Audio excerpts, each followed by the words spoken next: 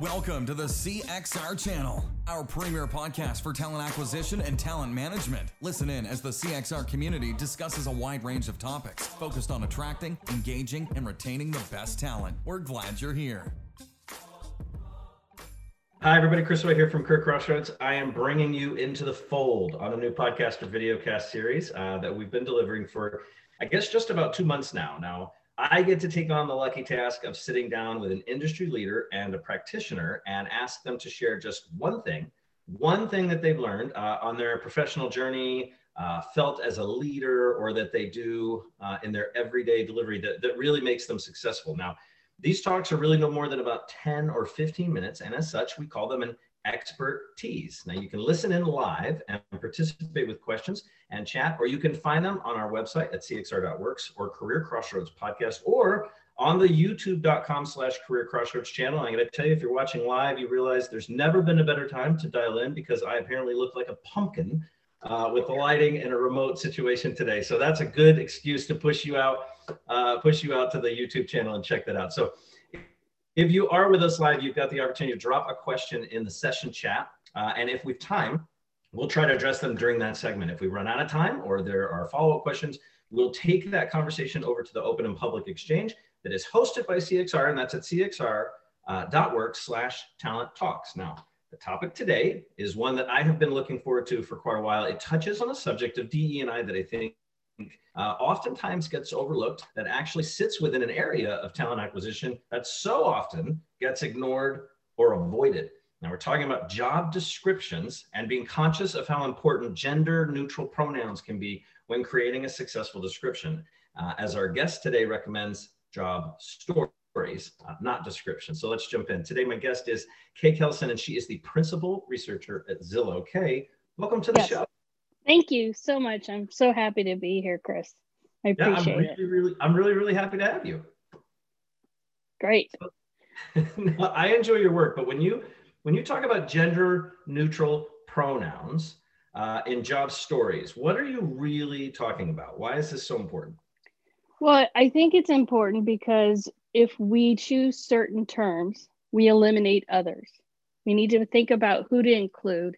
And that goes with females, transgender, disability folks and stuff like that. And so I look at the job story about how we engage with them and how we make them feel welcome and thought of, in when we're seeking talent.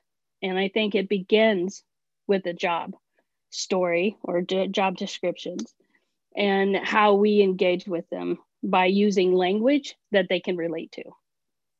And what's something like that look like, Kay? Like what would be sort of a before and after example for those who this might be kind of a new topic for them? Well, I think sometimes it starts with the title. Like I've seen some titles that had chairman when we should be saying chairperson. When we say he or her, we should be also thinking about them and they. It's inclusive. Some people don't identify as she and her or he and him. They identify themselves of them and they. Sometimes it's also as simple as elitist and affinity bias.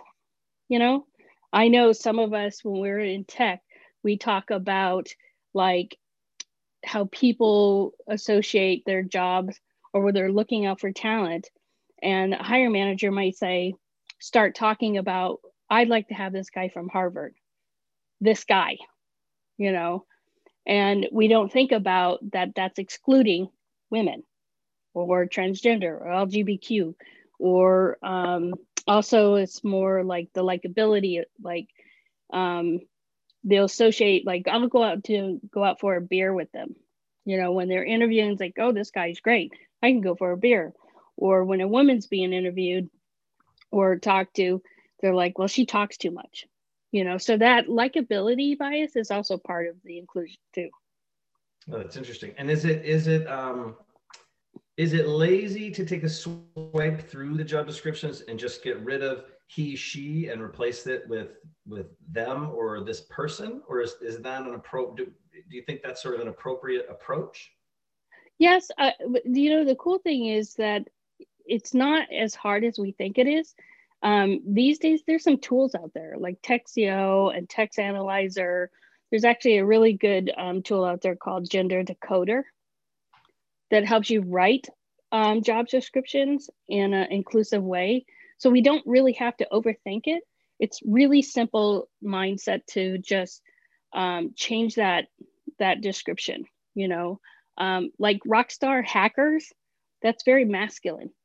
Now, some women may not think that, but we are eliminating some really awesome talent when we talk about rock star or even ageism.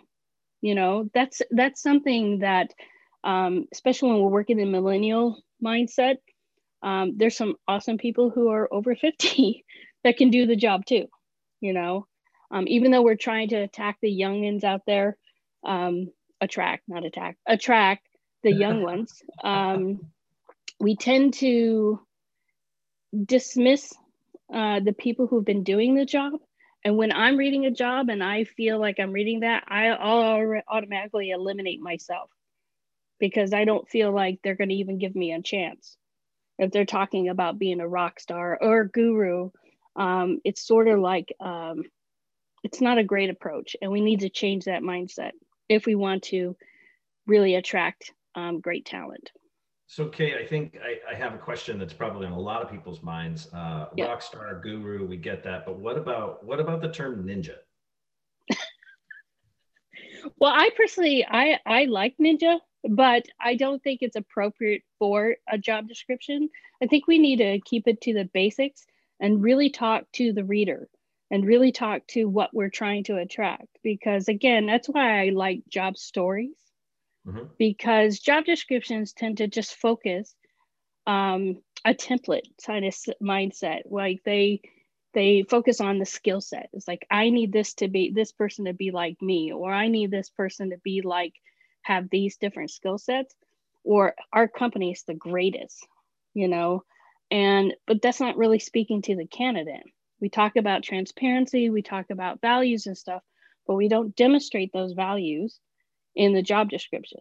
And I know it's time consuming, and I know most of us recruiters tend to want to write it because we want to help the hiring manager because they don't have time and they rather just, this is what I want, I don't care about anything else.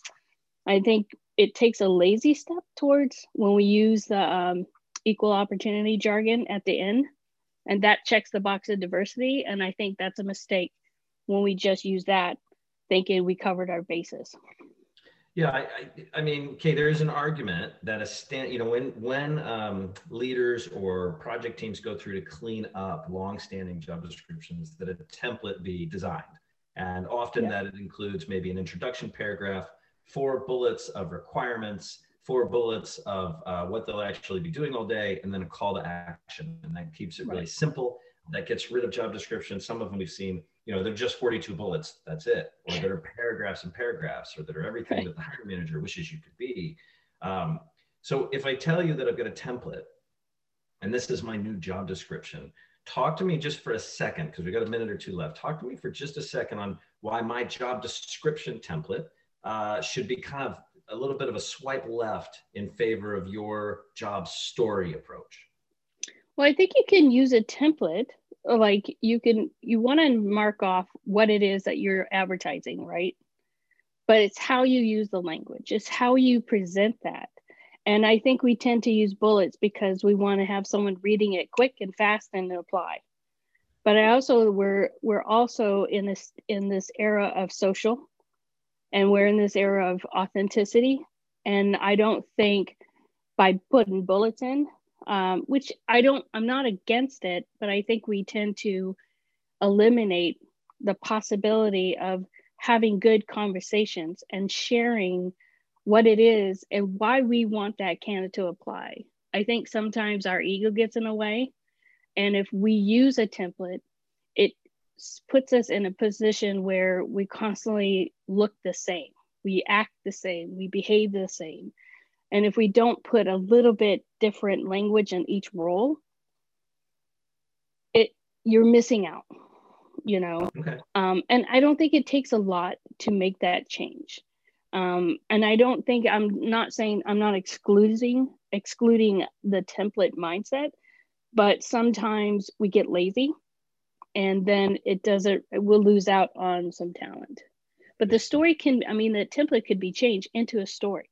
It's sort of like, you know, instead of just putting out there, like, we have values, we have all these benefits, but it's not really inviting people to apply, especially if it's not in a language to where it's going to eliminate me, who are going to be wanting to jump at that job.